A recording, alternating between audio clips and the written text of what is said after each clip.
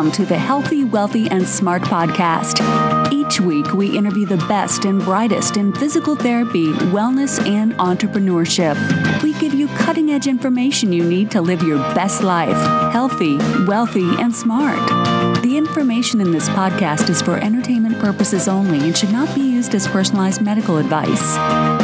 And now, here's your host, Dr. Karen Litzy. Hey everybody, welcome back to the podcast. So happy to have you joining us today. In this episode, host Dr. Jenna Cantor sits down with the current president of the Student Assembly of the APTA, Jeremy Curtis. And they got together at Federal Advocacy Forum a couple of weeks ago. So we're continuing our conversation around advocacy for the profession of physical therapy. So Jeremy, in 2016, served as the Student Government Affairs Liaison for Tennessee. The opportunity to attend Federal Advocacy Forum increased his yearning for professional knowledge. These opportunities have molded his communication skills when speaking about the profession. It is imperative to relay the positives about the profession in an understandable manner to outside professionals. Additionally, he hopes to aid in the fight against student debt. Soaring costs of education without linear advancements in income has the potential to be a deleterious issue. Now is the time to combat this issue, and he plans that fight as Student Assembly Board of Directors has initiated. Additionally, he would like to aid in creating initiatives for financial growth for the PT PAC. So I'm really excited that Jenna got the chance to sit down with Jeremy. He is, in a word, delightful. What a wonderful guy. So in this episode, they talk about why Jeremy ran for president of the Student Assembly, what he loves about the APTA, things the APTA can look to improve with new leadership, and words of wisdom from Jeremy regarding student advocacy. So a huge thanks to Jenna Cantor and Jeremy Curtis for this interview, and I hope you all enjoy. Hello, this is Jenna Cantor. I am honored and thrilled. I get to be interviewing Jeremy Curtis, who is the president of the APTA Student Assembly. Yes, ma'am. And I got to be a candidate with you last year amongst just a group of like the most inspiring group of people I've ever been around my whole life regarding students, because everyone in that group was a doer. And then to get you to see you have the success and now you get to just like continue to inspire other students just makes me I just love you, man. You're awesome. I appreciate it. I'm glad to be here. So I wanted to actually dive into a topic that I thought might be slightly controversial. And I was like, who better to really just attack this subject and just go, you know what? Everything is really good within the APTA. And so that this topic is freedom of speech. Yes. All right. So first, let's backtrack a little bit so we can people can feel your vibe of your passion for the profession. Okay. Why did you run for this position specifically? Okay. Well, for me personally, I think being president, it stems kind of back to my first year of PT school. I was the Student Government Affairs Liaison for the state of Tennessee. And I came here to the Federal Advocacy Forum, and I got a chance to meet with Dr. Sharon Dunn. And we spoke for a few minutes, and she was like, you know what, you should run for the Student Assembly. And I was like, okay. Then it's my second year of school. I did it. Didn't get selected, and in my third year, I applied again, and I was selected for president.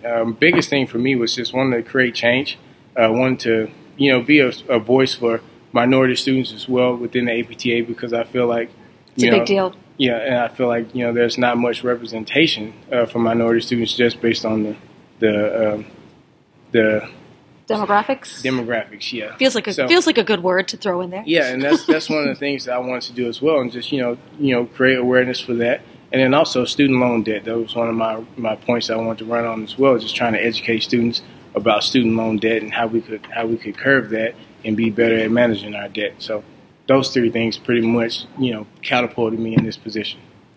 I love that. So why, speaking of love, I'm saying love a lot in this episode, but hey, we'll spread the love.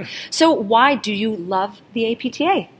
I think that my love for the APTA stems from just having a body behind me to back me up, to create, change, to bring information to me as well, on the change that's being made.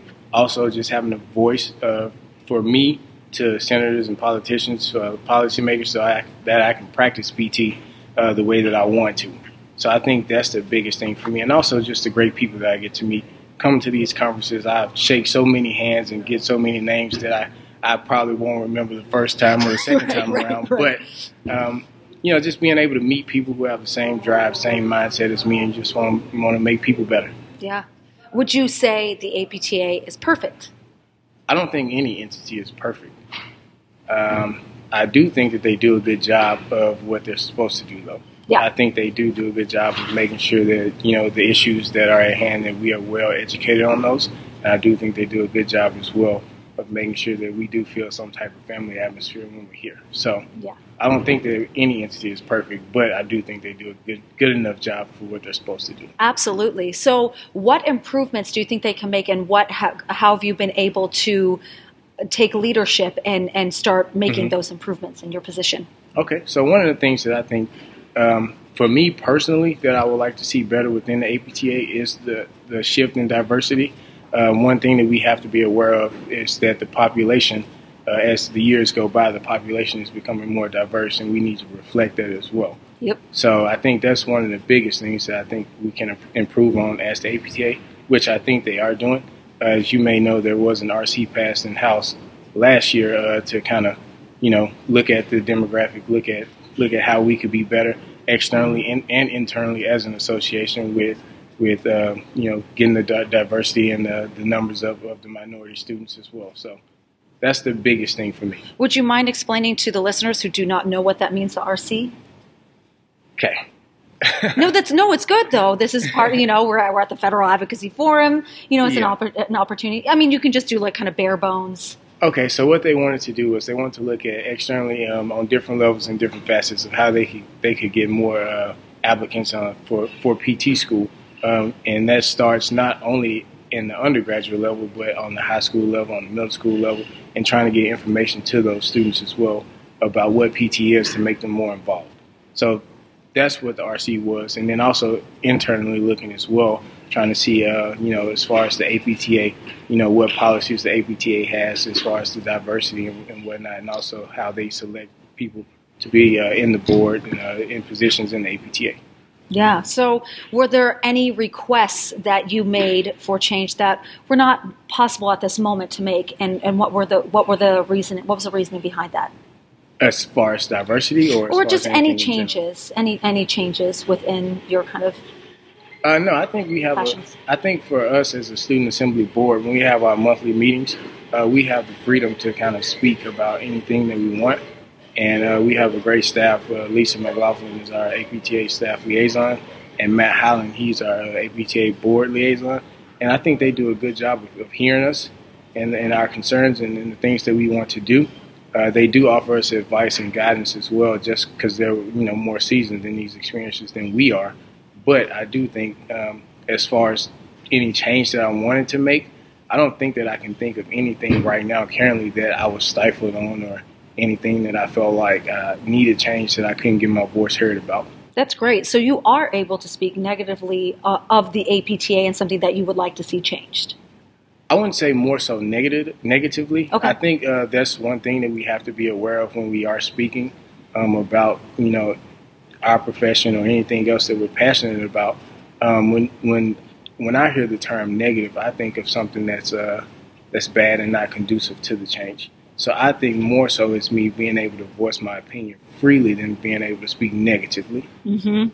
So, I like how you differentiate that. Yeah, so that's the big difference for me. Yeah. So for people outside of the committee, the student assembly, who speak negatively on the APTA, so this is that definition, like you were saying.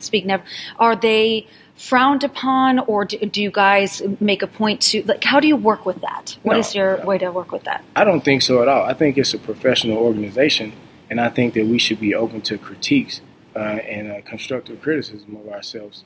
I don't think that we look down on those persons by any means. I think we do hear them. One thing that I think we should be cautious of, though, is the way that we say things, because it's human nature.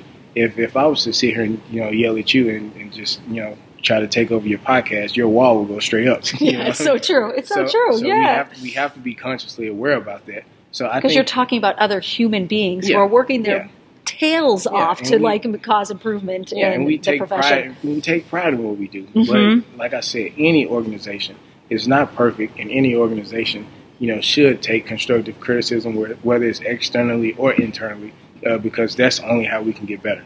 Yeah, I love that. You guys, President right here of the APTA Student Assembly. Thank you so much. I really appreciate it, Cameron. Oh my gosh, yes, please. Oh my gosh, I